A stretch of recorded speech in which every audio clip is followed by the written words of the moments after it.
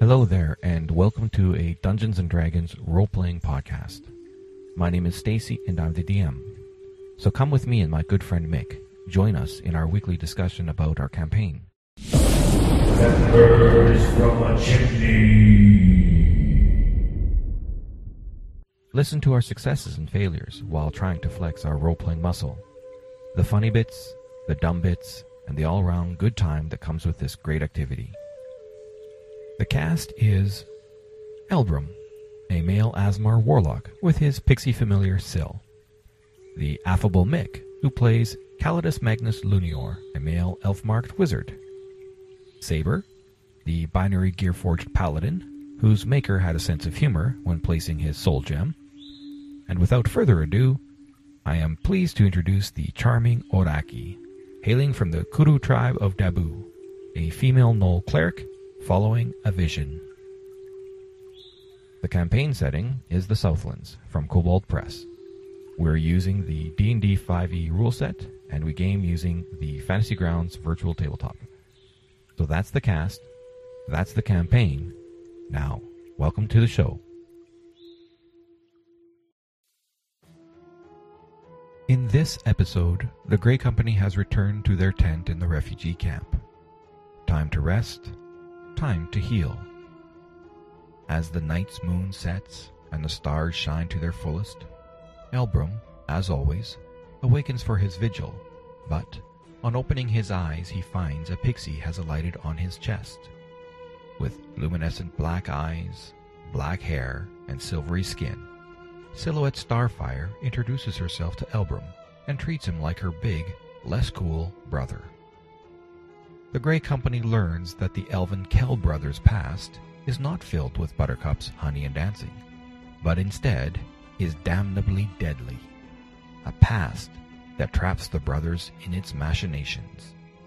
Goodbye, Morden. Goodbye, Ventus.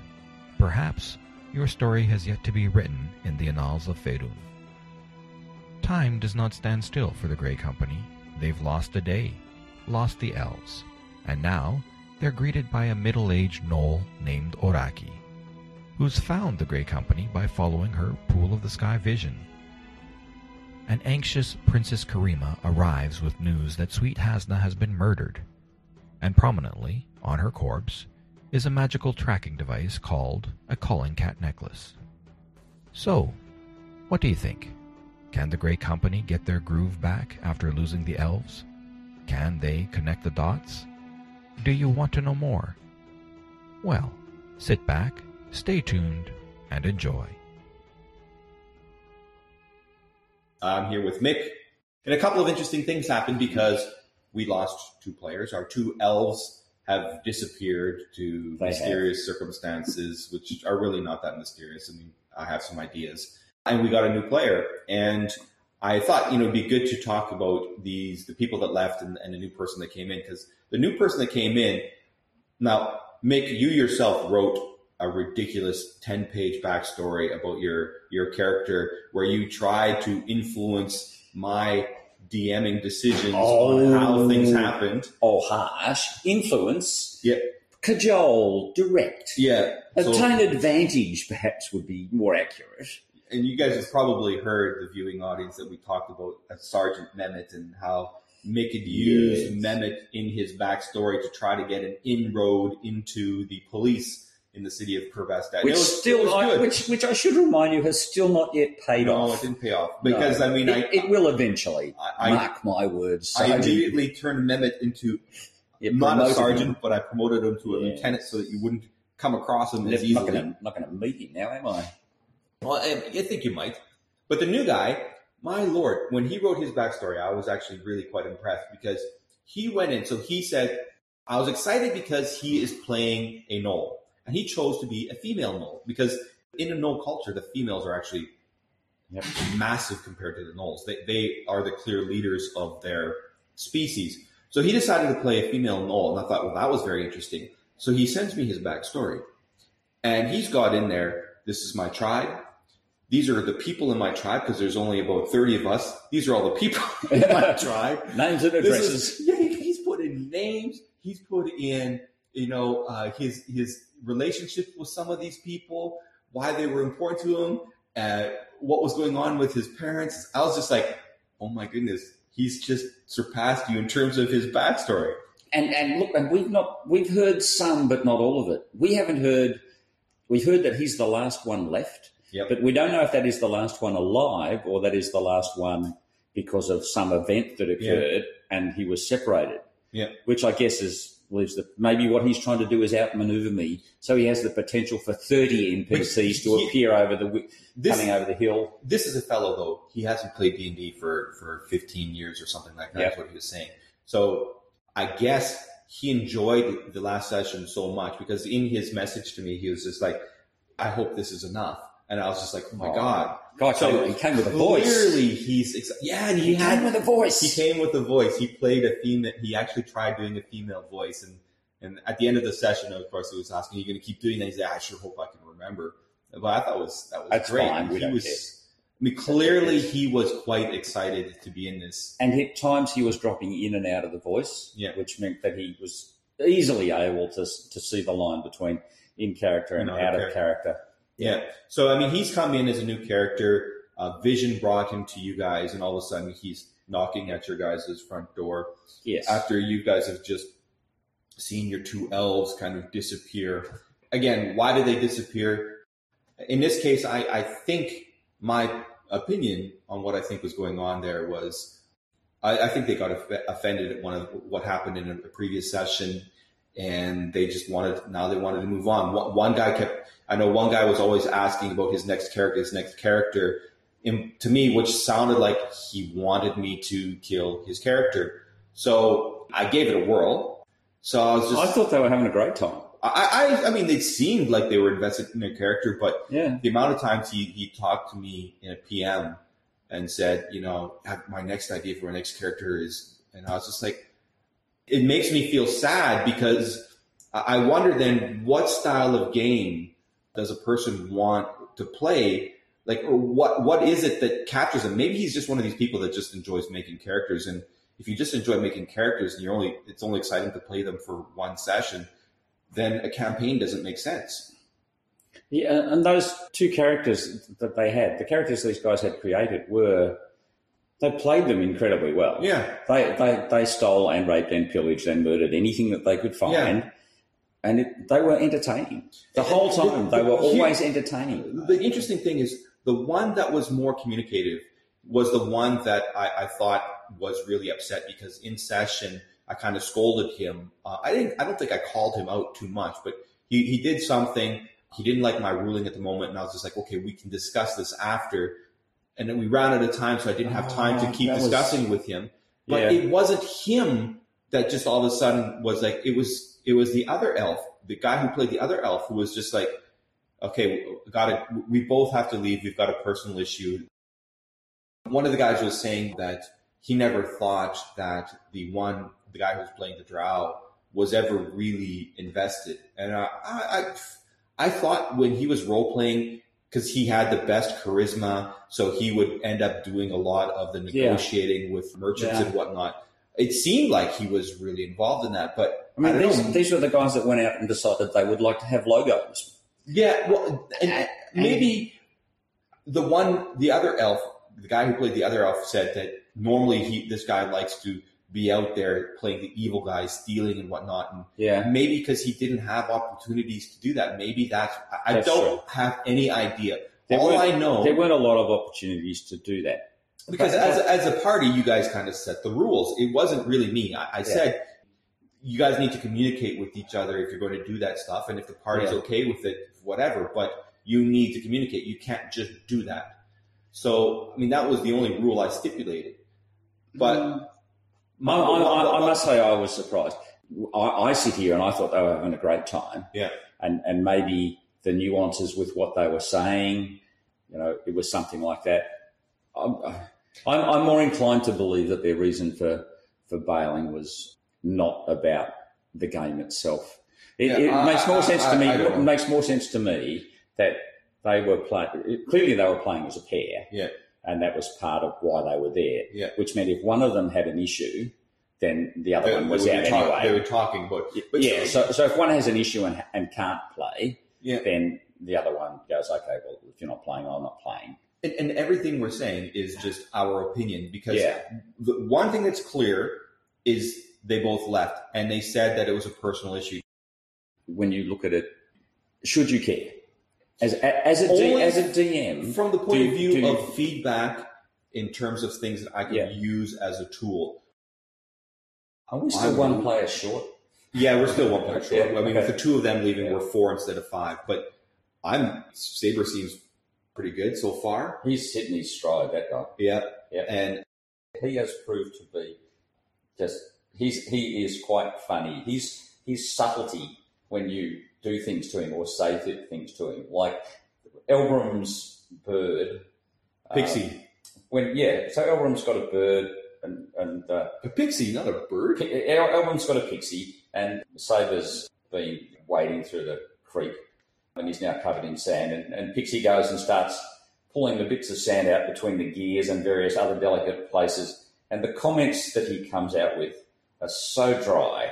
Yeah. It's just funny. So here's the scenario. So last session, the previous session, which we missed our podcast for that, but in the previous session, you guys went on a mission very, very specifically for the elves. I really wanted to give them a bit of flavor for their backstory.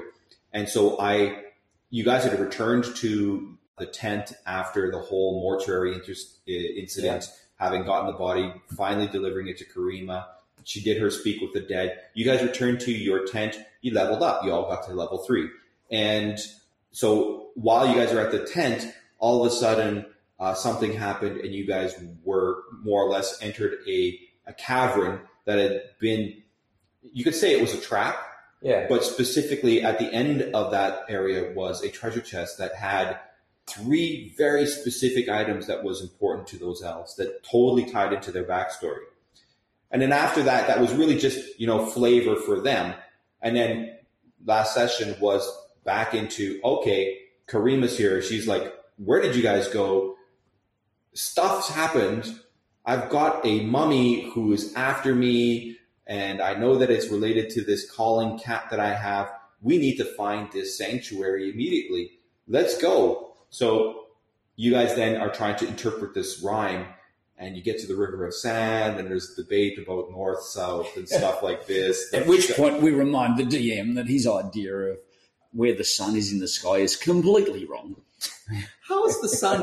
Don't say it. It's going to go to air, and people are going to look at you and go, no, he doesn't know.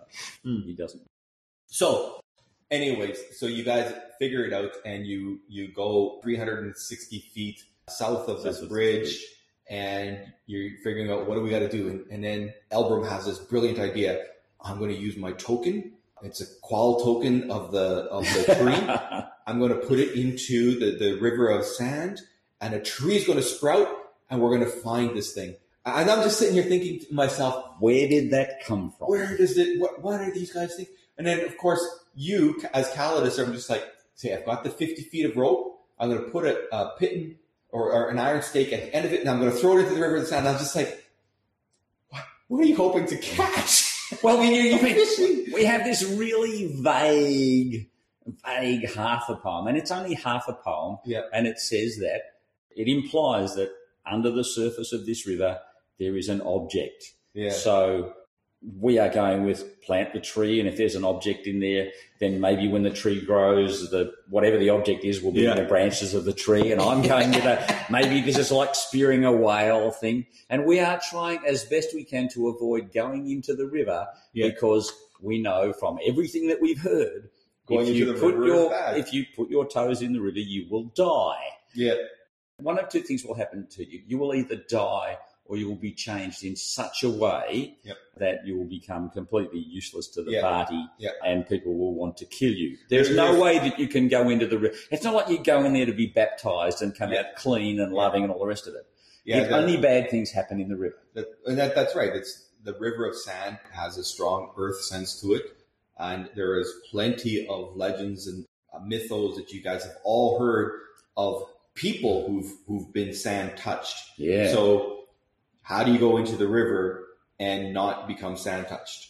So, I mean, Elbrum covered his mouth with the handkerchief, and the Gearforge was brilliant to send a Gearforge guy because he doesn't need to breathe. But he's so worried about getting sand in his gears. And I was just like... What was Elbrum thinking when he thought he would go in? I'm sitting there going like, Elbrum's going to go into the river. And now we're going to have one less player.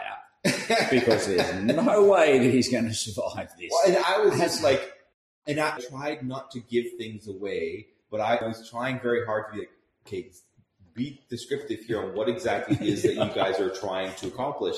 Planting a tree in a fast-flowing river. Yeah, that'll work. And I was just like, I mean, it's brilliant as one of these brilliant trees.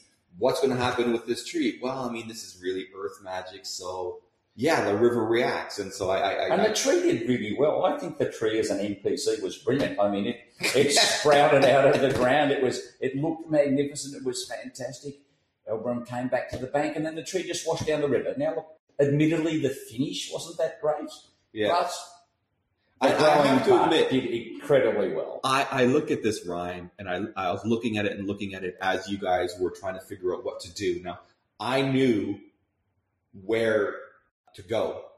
And so because I knew where to go and I looked at the rhyme, I could see the clues in the rhyme.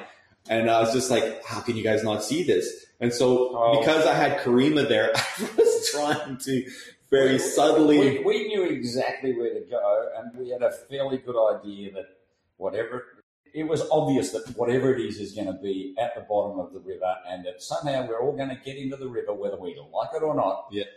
But to actually... It really was all about proving that it was there without getting killed in the process. Yeah.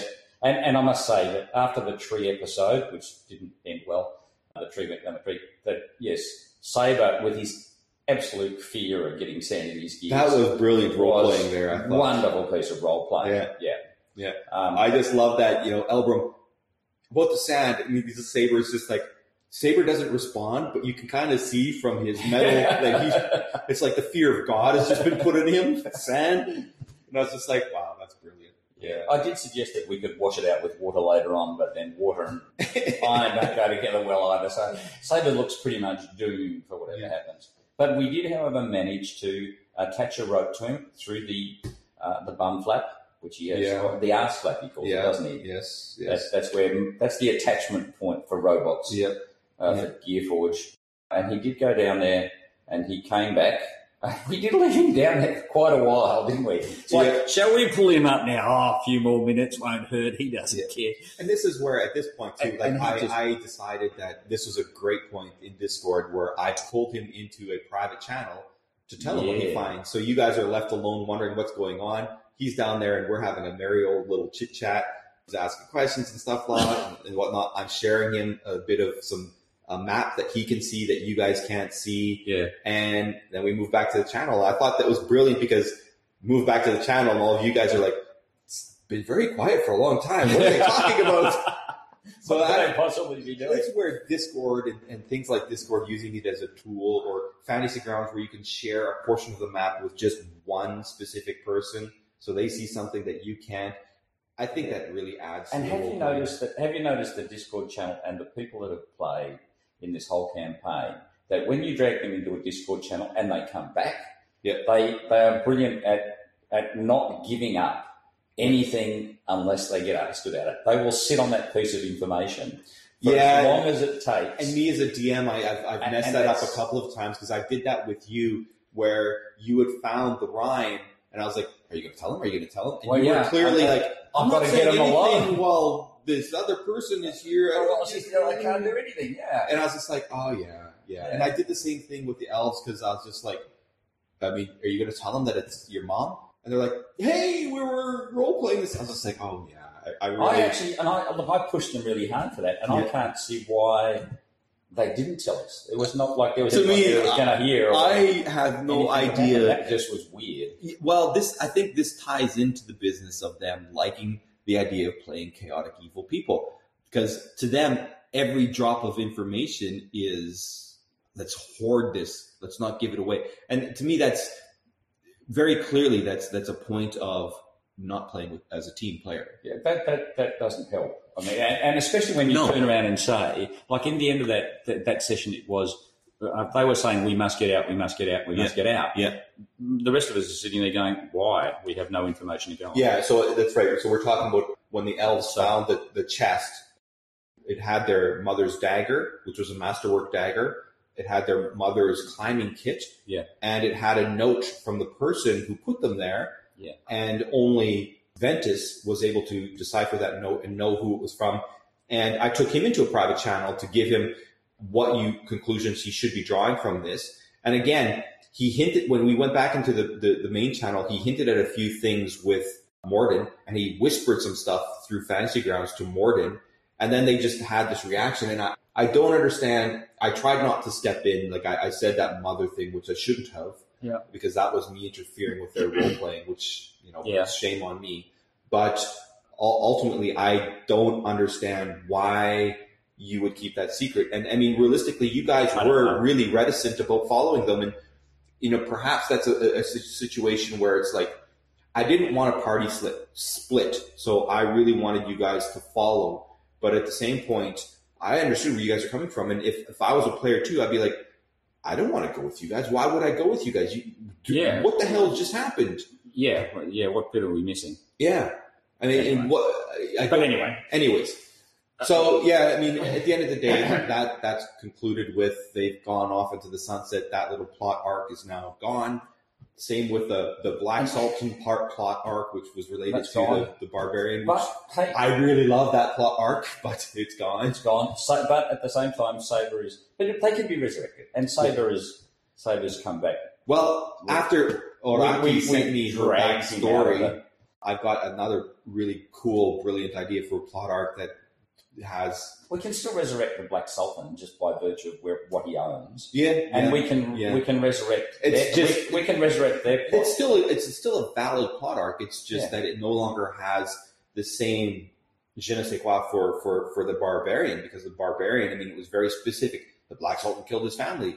But it's still who the Black Sultan is and what he's doing. And what his connections. And by the same token, there's the dagger. What did happen to the dagger and the... They took it. Yeah, they got it. Because it was, very clearly, it was Cassandra's dagger. So it was a masterwork dagger. So a masterwork dagger gives you +1 to attack, but it's not like a magic dagger, which is +1 attack and +1 damage. You just get +1 to the attack, not to the damage. So they could have dropped it on the way out, and we could find that, it's been found at the door-to-out tent, picked up by Daryl, and he's stuck it in my special gear hiding place where I could, perhaps not going to get away with that one either. No.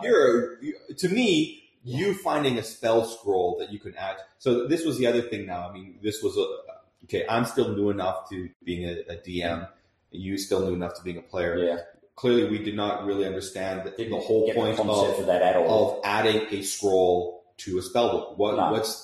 Okay, so, for those who are ignorant like us, the whole point, if you're playing a wizard, so a wizard gets, let's say you are a level 3 wizard, you'd probably have roughly 10 spells in your spellbook, but you can only cast 6 of them. 6 a day. So, although you have 10, every morning you choose the 6 that you will prepare for that day. And Fantasy Grounds does a really good job of allowing you to choose which of those 6 are. So, if you find a scroll, you can attempt to inscribe that into your book. And now all of a sudden, instead of 10, you will have 11 to choose from. And perhaps that spell is a brilliant one that you waited and you're like magic missile or this one. And, I got to go with the damage one. But, now you've got this one as another option because, you chose that it wasn't something you could do. Now all of a sudden it's in your book. So finding spell scrolls as a wizard, or spell books as well, spell books. Like if you get a spell book, you could carry the extra 5 pounds of another spell book, or learn them. You could transcribe them into your book. Now, and at this point, I would like to make some constructive criticism. Can I please have a day off to do some of this? My poor character keeps getting back to the tent and then get cut. I've got a whole spell book, and interestingly, there's a bunch of cantrips that I don't have. That I could actually transcribe across. They won't cost me anything. And a couple of really good spells that would be nice to have as well. The other thing that I find interesting about this is that when you follow this through, that there is a limited number of spells that you can have. And transcribing a higher level spell, one that you can't actually cast now, will actually pay off in spades when you get to that level. Oh, so yeah. if I have a level 4 Yeah. spell now that I can't use, Yeah. by the time I get to be able to use a level 4 spell, I can pick up 2 level 4s, which will give me 3 to pick from. Except the trick is, although you can transcribe a level 4, the die roll to transcribe it is going to be much more difficult at a lower level than it is at a higher level for you. Because it's when you roll, you're rolling to beat. It's like 10 plus the level of the scroll. Yeah. So if it's level 4, you're going to have to roll a 14. And it's an Arcana roll, isn't it? It's an Arcana roll. Yeah.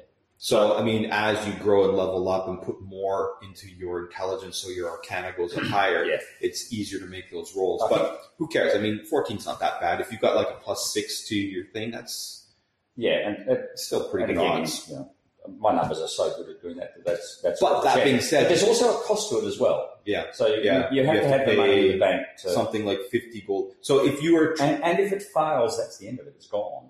Yeah. I found a table too for things that could happen if it fails. So I'm debating whether or not to do that. No, let's not invoke the I'm going to die again. Well, I do know. I must say that I did read somewhere that there was I going through and trying to figure out how this all worked and hung it together. And again, it goes back to being a newbie. And I did see there was this paragraph of if it fails, and I'll just ignore that paragraph and go on to still figure out how. But there can be some serious consequences to failure. Well, there's a table to roll if you are as a wizard. If this is a level 6 spell and you're attempting to do it, which you can absolutely attempt to cast a level 6 spell, even though you can only cast level 2 spells. I didn't know. Absolutely, I thought you couldn't do that. Oh no, you could. You roll for it. Now, if you fail, there is a fail consequence for that. There's a homebrew one for a fail consequence on transcribing, but that's a homebrew one. And I probably won't use that. That was the one that I saw. Was the one on transcribing. I didn't realise that. So I was of the opinion that, or under the impression that you could only cast spells to the level that you know. Let's say you found 2 level 6 spells. Yeah. So you and they were the same. 2 level 6 spell scrolls. So you spent the time, you successfully transcribed a level 6. Now you can't cast that, the one that you transcribed, until you get to level 6. But with the other one that's still a spell scroll, and it's like you mass fireball or something like this, you could try to cast that at your existing level. Yes. And maybe it works, maybe it doesn't. But I mean, it's no different than you using your Vril Stone, because there's a 50-50 shot that it's going to go good or go negative. One of the Vril Stones going to help me in transcribing spells. Possibly something I shouldn't go with. Maybe should put it to one side out of the room, because that could just all end in tears. But I mean, if you are transcribing, you pay. Well, actually, it's 50 gold. It's a lot. Was there an increase on that? I know that if you have your spell book and you want to make a copy of your spell book, it's significantly cheaper. Yeah. But if you are transcribing something into your spell book from a spell book that is unknown to you, it's the act of you having to figure out whoever the other person is, you are translating their stuff while you're transcribing. That's the difficulty part that you have to. And the scroll, I think the cost of the two, I think, is much the same. To go from a spell book to it. At the end of the day, if I was to take all of the spells in the spell book that we found and transcribe them across, which is what I would like to do, I would be incredibly. Let's say if you and Elbrum were both wizards and you wanted to put your spells into his spell book. If you were transcribing into his spell book, it would just be the same as you making a copy of your own. So it would be at 10 gold pieces. Yeah. And same for him. So if you wanted to give him your spell, you'd transcribe to his, and then he would transcribe from his onto yours. I didn't know we could do that. Yeah. So that means that we could actually exchange spells. Yeah. Now, and that would be good, because that would mean that then the spell book that we picked up. Yeah, I mean, we could actually look at that and say which ones don't we need because the other person has them, and then we just simply transcribe across. And I mean, if you encountered an NPC wizard and you managed to convince the wizard to do something like that, I mean, that's. I mean, to me, this is being diplomatic. Like, for example, I can tell you. So, played Westmark. This is the first time I played in Brotherhood 2.5-3 weeks. So it was so nice to be able to play. I was glad I didn't do a session Thursday evening, and I played instead, because it was a lot of fun. And I went out with some experienced players and newbie players who were really new to the Westworld experience, or West Marches experience, Westworld. So we went out and we encountered a Titan that was a skeleton of a Titan, and all of his armor was intact and his sword was sticking in the earth. And Titan is like double the size of the biggest giant. They're ginormous things. These are the things that were there before the gods came to the land. So there's a Titan there. And the newbies are like, oh, let's go try to pull the sword out of the ground. Of course, this animated the Titan skeleton and it attacked us. And it's just like, oh my God, you guys, you're just like, let's shiny thing, let's go grab it. Yeah. And none of us were at any kind of level to deal with the Titan. So the first thing I do is in Celestial, because it's one of my languages, I'm just like, we mean you no harm, we mean you no harm. While the guy's shooting his crossbow at it. So I'm sitting here, and I'm pretty sure the clues that we were given, because we managed to get past that Titan, and the clues that we given, I think that he understood Celestial, because there was a bunch of Celestial messages in the location behind that he was protecting. Yeah. And he was a prison guard. Right. Behind him was a prison, and inside that prison were some things. And I had so much fun. There was not the damsel in distress thing, but there was a bunch of cylinders that were intact. I didn't know this was a prison. I had no idea. I didn't sink in until very, very, very much later that this was a prison. So there was this woman who was 7 foot tall, and he shared this picture, and one of the guys was like, she's perfectly proportioned. And so after he said that, and they couldn't figure out how to get through this, they left the chamber where she was at, and I'm sitting there as Camino, and I'm just like, I take my mighty HAMMER and I smashed this thing, and I rolled particularly well. So I busted the cylinder, and she was free. So she was not breathing. And so I put a healing spell on her and brought her back and woke her up. And it was just brilliant. You know, it was just funny. She spoke common. That was just amazing. So the DM did a really good job of playing this up and, playing up the whole business of finding out that this is a prison. That Titan was a prison guard, and we could have been diplomatic. We could have maybe have gotten by because we were going there to find out about, there was a crashed spaceship with these creatures that got off of it. Smoke coming out. So we were there to investigate those creatures and find out about those creatures. Perfect opportunity. Yes, we might have awoken it, but maybe we could have been diplomatic. But so many people are like, let's fight. Yeah, the diplomatic option. And I would have been in that game. I was actually half an hour. No, I was at the gym. Yeah. So I missed that one. It was 30 minutes. I actually figured out that by the time I got back, it would have been 7 o'clock our time, and that game started at 6:30 our time. Yeah. I would have been half an hour late. I thought of sending a message saying I'll be there, but I'll be half an hour late, and I thought that'd be a bit. You would have been like, with some of the DMs, it would have been just like, they have no problems having 8-9 people in their sessions. I myself, that one he said 8 and he had 7. Yeah. So, one guy didn't show, and it was actually quite entertaining because there were a lot of good players that showed up for that. Yeah. Well, he's a good DM. He's a really good DM. Yeah. But I mean, that's just it. Like, as a wizard, and if you encounter another wizard NPC, playing up and being diplomatic. To me, I have no problem rewarding XP for being diplomatic. Yeah, and I realize too that milestone XP rewards. I was sitting there thinking, I mean, you guys were level 1 for a really long time, but I was just like, what have you done to really deserve it? Because yes, you can have an encounter here and an encounter here and an encounter here. And if I just throw encounters at you and you're just earning XP from encounters, I mean, that's just incentivizing fighting, which is really what I don't want to do. I want you guys to solve puzzles. That's right. When you look at the Elbram scenario and the 2 elves, Elbram clearly likes the solving the puzzle thing. I like the solving the puzzle thing. Yeah. And it was demonstrated yesterday when let's dive into the River of Sand thing. Yeah. Everybody knows that the solution is at the bottom of it, but the puzzle is, how do you get there? Mm. And so it is, we know it's down there. We know we have to go there. I really like you guys working out a system on how you're going to get each other down there. I was particularly fond of my system, which I thought was incredibly good and that you didn't allow me to do. I thought the idea of just tying ourselves to the Gear Forge and dropping from about 100 feet into the air into the River of Sand was a brilliant idea. We would have made it to the bottom. or just The problem is slap that at ourselves as soon as we hit the sand. there's no flying carpet that would carry you that way. Yes, no, and it probably wouldn't have worked. But yeah. And again, the spell solution was one. I actually would never have thought of that. I would never have even considered that. I didn't know that you could do that. But this is the thing. You could take a spell and then modify it to this deliver an outcome. This is one of those scenarios. Like so. And I did need to ask you a technical question. I'm assuming that since I have now successfully translated that spell and can invoke it, I can actually transcribe that into my spell book. Yeah. So this is something that we're going to have to do. Is at the end of the day. So, for example, water breathing is a regular spell. Being able to take a water breathing spell and figure out how to make it sand breathing. Yeah. You guys have had to return to your tent. And to me, this was definitely going to be a situation that's going to take you at least a day.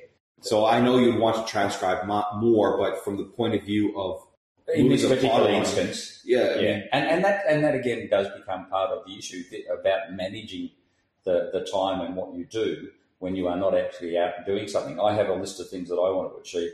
There are, half a dozen spells I'd like to transcribe. The opportunities just aren't coming up. Yeah. And as you say, in this particular case, we found out where the target is. We've gone back, we transcribed the spell. That's it for that day, isn't it? Like that's it. Well, for me, I'm starting the next session as you guys have returned to the tent. Now what?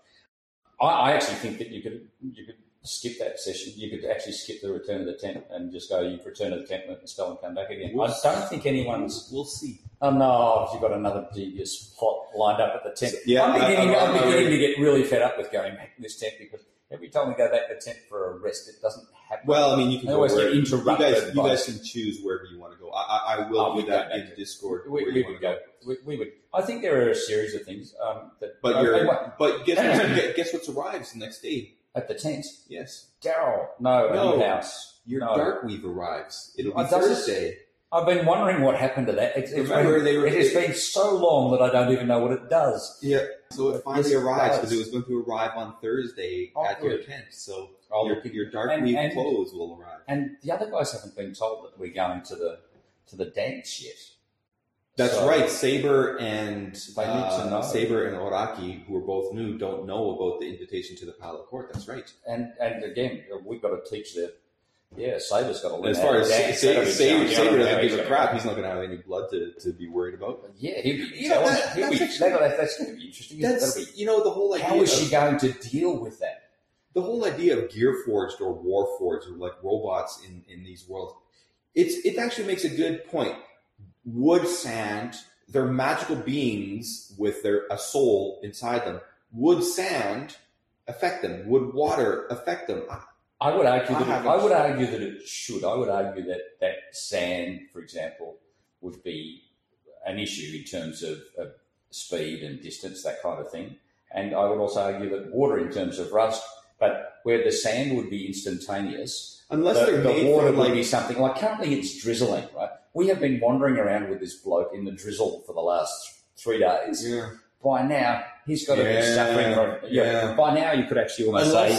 you've got exhaustion or encumbrance on you. I've got to ask him what kind of metal he's made from, because I don't know if there's a choice in the metal that you use, but I mean, if it was something like mithril or adamantium, yes, make it adamantium, he's okay. Fine. But then if it was mithril or adamantium, his AC would be just ridiculously high. But would you make a gear for it out of mithril or adamantium? Yeah, I would say yes. Why wouldn't you? If you had the resources, you'd do it. Absolutely. Yeah. So, I mean, that will tie into his backstory. So I think in Discord, I'm going to have to ask that question because you're right. It has been raining for 3 days. And he has you've got to look at his AC and say, well, that's got to be a giveaway. If his AC is at, 37, then yes, you can be made of adamantium or mithril, that's fine. Yeah. And the other one too is that we need to look at the maintenance from his point of view. Yeah, well, that's because the beauty. We didn't actually know until... the read-up, I didn't buy the module for that. I actually had bought the PDF for that because that was before the module came out in Fantasy Grounds, and I'm not going to pay more to do it. So I took the PDF that I purchased, and I finally converted what's in the PDF and put it into Fantasy Grounds so that it's there. So, I mean, I was going through it, and it very clearly talks about things like how a mending spell will actually, so you cannot do a stabilize and use healing pitch or medicine to stabilize him. Someone with the mending ability can stabilize him. Right. So mending will not heal him, but there's a couple of other things. Like if he just sits for a short rest and focuses on some maintenance activities, he will be able to heal up like half of his heal points or something. So there's certain things he can do as a Gearforged that are good, but from a mechanical point of view, he's got to take time to do them in order to affect them. So if we want to, so this then brings up that a potion of healing does not work on him. So we need to figure out how we're going to mend him out in the field. Yeah. And of course, I don't know. When I was talking to Daryl the other day, Daryl did explain to me that he went to a special school with his last master, where he Daryl the Kobold. Yes, Daryl the Kobold. Okay. So, and Daryl the Kobold studied advanced Meccano. Oh, well, there we go. And so, if Daryl was to come with us, Daryl the slave, Daryl, our pet Kobold, we do know that Daryl would be able to get him to a functional state because he did pass his first semester of Gearforge repair and maintenance. The 4 Kobold brothers that were all named Daryl, Hakan, their masters, sent all 4 of them to school to be educated to deal with Gearforge. In various things. Well, not just Gearforge, there were other things as well. And you know how they talk amongst themselves? Well, the current Daryl, he actually learnt Gearforge at school. Yeah, so the other 3 Daryls, of course, before they were killed, had actually passed some of the information to our existing Kobold Daryl. Because they're twins, and all from the same egg. Yeah, and it all transferred incredibly well. I'd have to speak to Daryl again to find out what those other pieces of information that he has secretly memorized. So now you I'm sure that I'll remember it later on. Daryl's going to now have to make sure he's with you guys on every adventure just to heal Saber. Too funny. Well, yeah, or else we've got to figure out how much Saber weighs and whether we can actually carry him back. Well, you know, it does make it interesting. Can you kill a Gearforge? Yes, absolutely. Okay. But it actually makes a good point. You know, you raise an interesting point because Elbrum now has a familiar, and his familiar is this pixie. Yeah. So at the beginning, I was sitting there thinking, I like the idea of a pixie because Tinkerbell, and normally you can't have a pixie as a familiar. You can have a sprite, and a sprite is not as strong as a pixie, but I like the idea of a pixie. So I was like, okay, you can have a skinned down, a lightweight pixie. A lightweight pixie. So it doesn't have all of the pixie abilities and whatnot. And I at the beginning, I was just going to be like, it only speaks Sylvan, but then I was like, the elves speak Sylvan, and that I didn't want that. So I wanted Elbrum to choose a language for the pixie, and then I was just like, no, you guys can't understand the pixie, but we need to understand. But at the end of the day, what I liked is Elbrum was like, I want to role play the pixie, and I was like, are you going to do a voice? I don't know, maybe, but I want to role play the pixie, and I was like, okay, cool. So I have some ideas of what I want to do with the pixie. But I love the fact that he's going to try to role play her as another character. But he's already doing that. So that, and I think that's I do like the idea that you will make the pixie do things that he has to pick up and run with. Yeah. And the pixie has huge potential the way he plays with that pixie. Yeah. To deliver some pretty amazing stuff. I got a kick of when you guys were in the cavern and you're like, let's send her up into there. And I was just thinking, okay, send her up. And pixies are pranksters. So what would they do? And so I was just like, I'm going to let him role play. But if he's going to say something like the pixie's going to do this amazing and wonderful thing, I'll be like, the pixie's not going to be your saving grace unless, you know, it really calls for it. And she is a prankster. So I'm going to have some fun with that, I think. Yes. Absolutely. But yeah, I mean, taking on Daryl to become, if you want to play Daryl as another person who's going to be involved with the party, and, you know, for all intents and purposes, kind of like a familiar, except that you can't use him to do familiar things. But yeah, I have no problem with someone role playing an NPC. Yeah, I don't know. I think Daryl can be an accomplice, but he's not educated. He was a slave. He could sit on the side. His master was a total dick. No, I think he could be earning gold for you by being the beggar in the street. I think he could. Poor bugger. No, I think Daryl can stay at home and do the housework. But when we do bring Saber back, and his housework and machine maintenance are pretty much the same.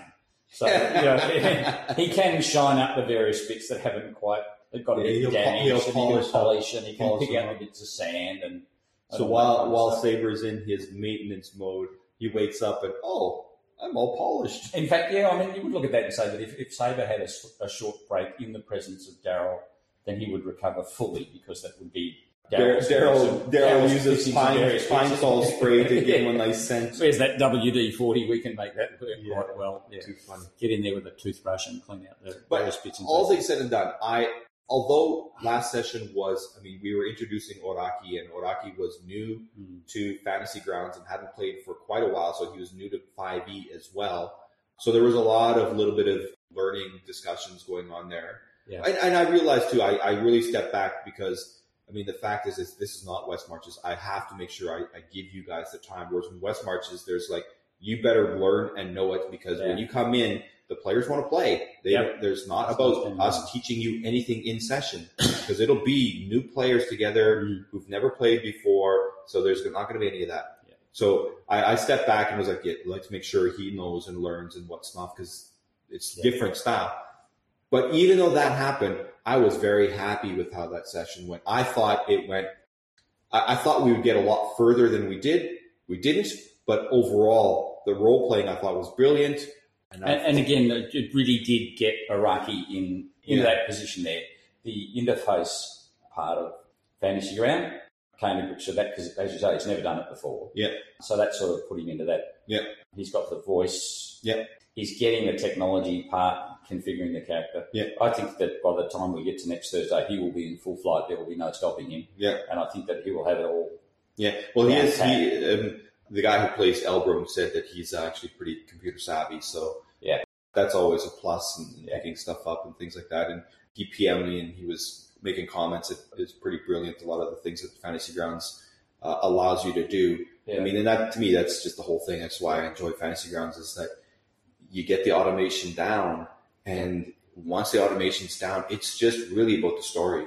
So you don't have to sit there and be thinking and wasting so much time. Roll it. And to me, I like combats and I like rolling the dice and stuff like this, but I really love the storytelling and seeing what you guys do. And I really do, as a DM, I got to step back quite a bit and not accidentally blurt something out that you guys are trying to role play, and really recognize they're role playing that moment instead of, come on, don't you see the obvious? So, yeah. And again, in some cases, you said the obvious. I think we're quite conservative in what we do. Yeah. I think we can see that it's there, and it's what is the least possible risk that we can take to get there. Yeah. And I haven't made a decision on this yet, because I know that Elbrum was really trying to protect and make sure that the sand didn't get into orifices. Yeah. So I'm really trying to come to a decision. Do I have something happen to you guys for being immersed in the sand? I don't know. It could be, because I was sitting there thinking the other day, I was listening in the West Marches thing. This one guy, we were in an area being affected by an energy that we didn't understand. All of a sudden, one guy, he started getting scales all over his skin, and my medicine check said that using oil would be good. Nobody had oil, but the guy who was sick had a bag of holding, and inside his bag of holding was a jar of mayonnaise. So we used the mayonnaise. That'll work. And in the end, what the DM decided was that the scales, although he was no longer inhibited, because the scales, when it formed, he could not move. He was no longer inhibited by the scales, but the benefit was now his base armor class was 13 instead of 10. So I was just like, yeah, absolutely. Something crazy could happen, but it doesn't necessarily have to be a negative thing. And Rahi, before his untimely death, was rummaging around in the sand all the time in the river. That's right. So that was the only thing that I found out of this whole river of sand thing. That's the only fact that we know where you don't necessarily get. And you remember, Rahid, he found the Grimalkin Eye at the pit. Yeah, which is the... Karima told you someone else was actually river diving and found this sanctuary where this eye was located. So he was diving into the river. Yeah. And so I'm guessing that this is going to be a D100 thing, that you figure out what happens. But the thing is too is I remember even when we were playing in that other game where we were both players and you got cursed, Yeah. That was actually really entertaining as you played out that curse, and we were like, let's cut his arm off. I actually wanted you to cut my arm off. I thought Yeah. that, to me, that was like, please cut my arm off. That would be great. Well, and it's the things are curses can be really interesting things. Like another DM was telling me, he was like, this guy found this armor, and when you attune to it, it activates the curse. And he was asking me, well, when the armor's cursed, can he remove it? Because he's got the remove curse spell. And I was like, well, first of all, remove curse does not remove the curse from the object. It breaks the attunement. It will remove the curse from the player, but it doesn't actually remove the curse from the object. So it will break the attunement with the object. But he cannot remove the curse from himself, because that's just too much. Yeah. You need a third party to remove the curse from yourself, even if you've got the spell. But then, because he's aware of the curse, he wants to continue to wear the armor, but he's not going to attune to it. And I was just like, no. If he knows that the armor is cursed and the attunement activated it in the first place, the act of wearing it because now I know it's cursed, but I want the benefit of the armor, no. That's just now a player trying to get some extra advantage. But you can remove a curse. You can have a curse removed from an object. It's taking it to a person who is capable of doing that. No, to a wizard or a shop or a. If the object has some very specific. So you remember the Grimalkin Eye? Well, my sword. The Grimalkin Eye said to remove the curse, it needs to be bathed in the blood of a high priestess of Bastet. To destroy the Grimalkin Eye, you needed to do that. So some objects might very specifically say, in order to remove the curse, you can do this. But as a DM, what I would do is I could have a very skillful person just remove it. But it's much more fun to be able to create a plot out of it and say, to remove this curse, you must go and do this. Yeah. So I'll take the. Yeah, I think we're pretty much done for this session. Until next time, thanks everybody for listening.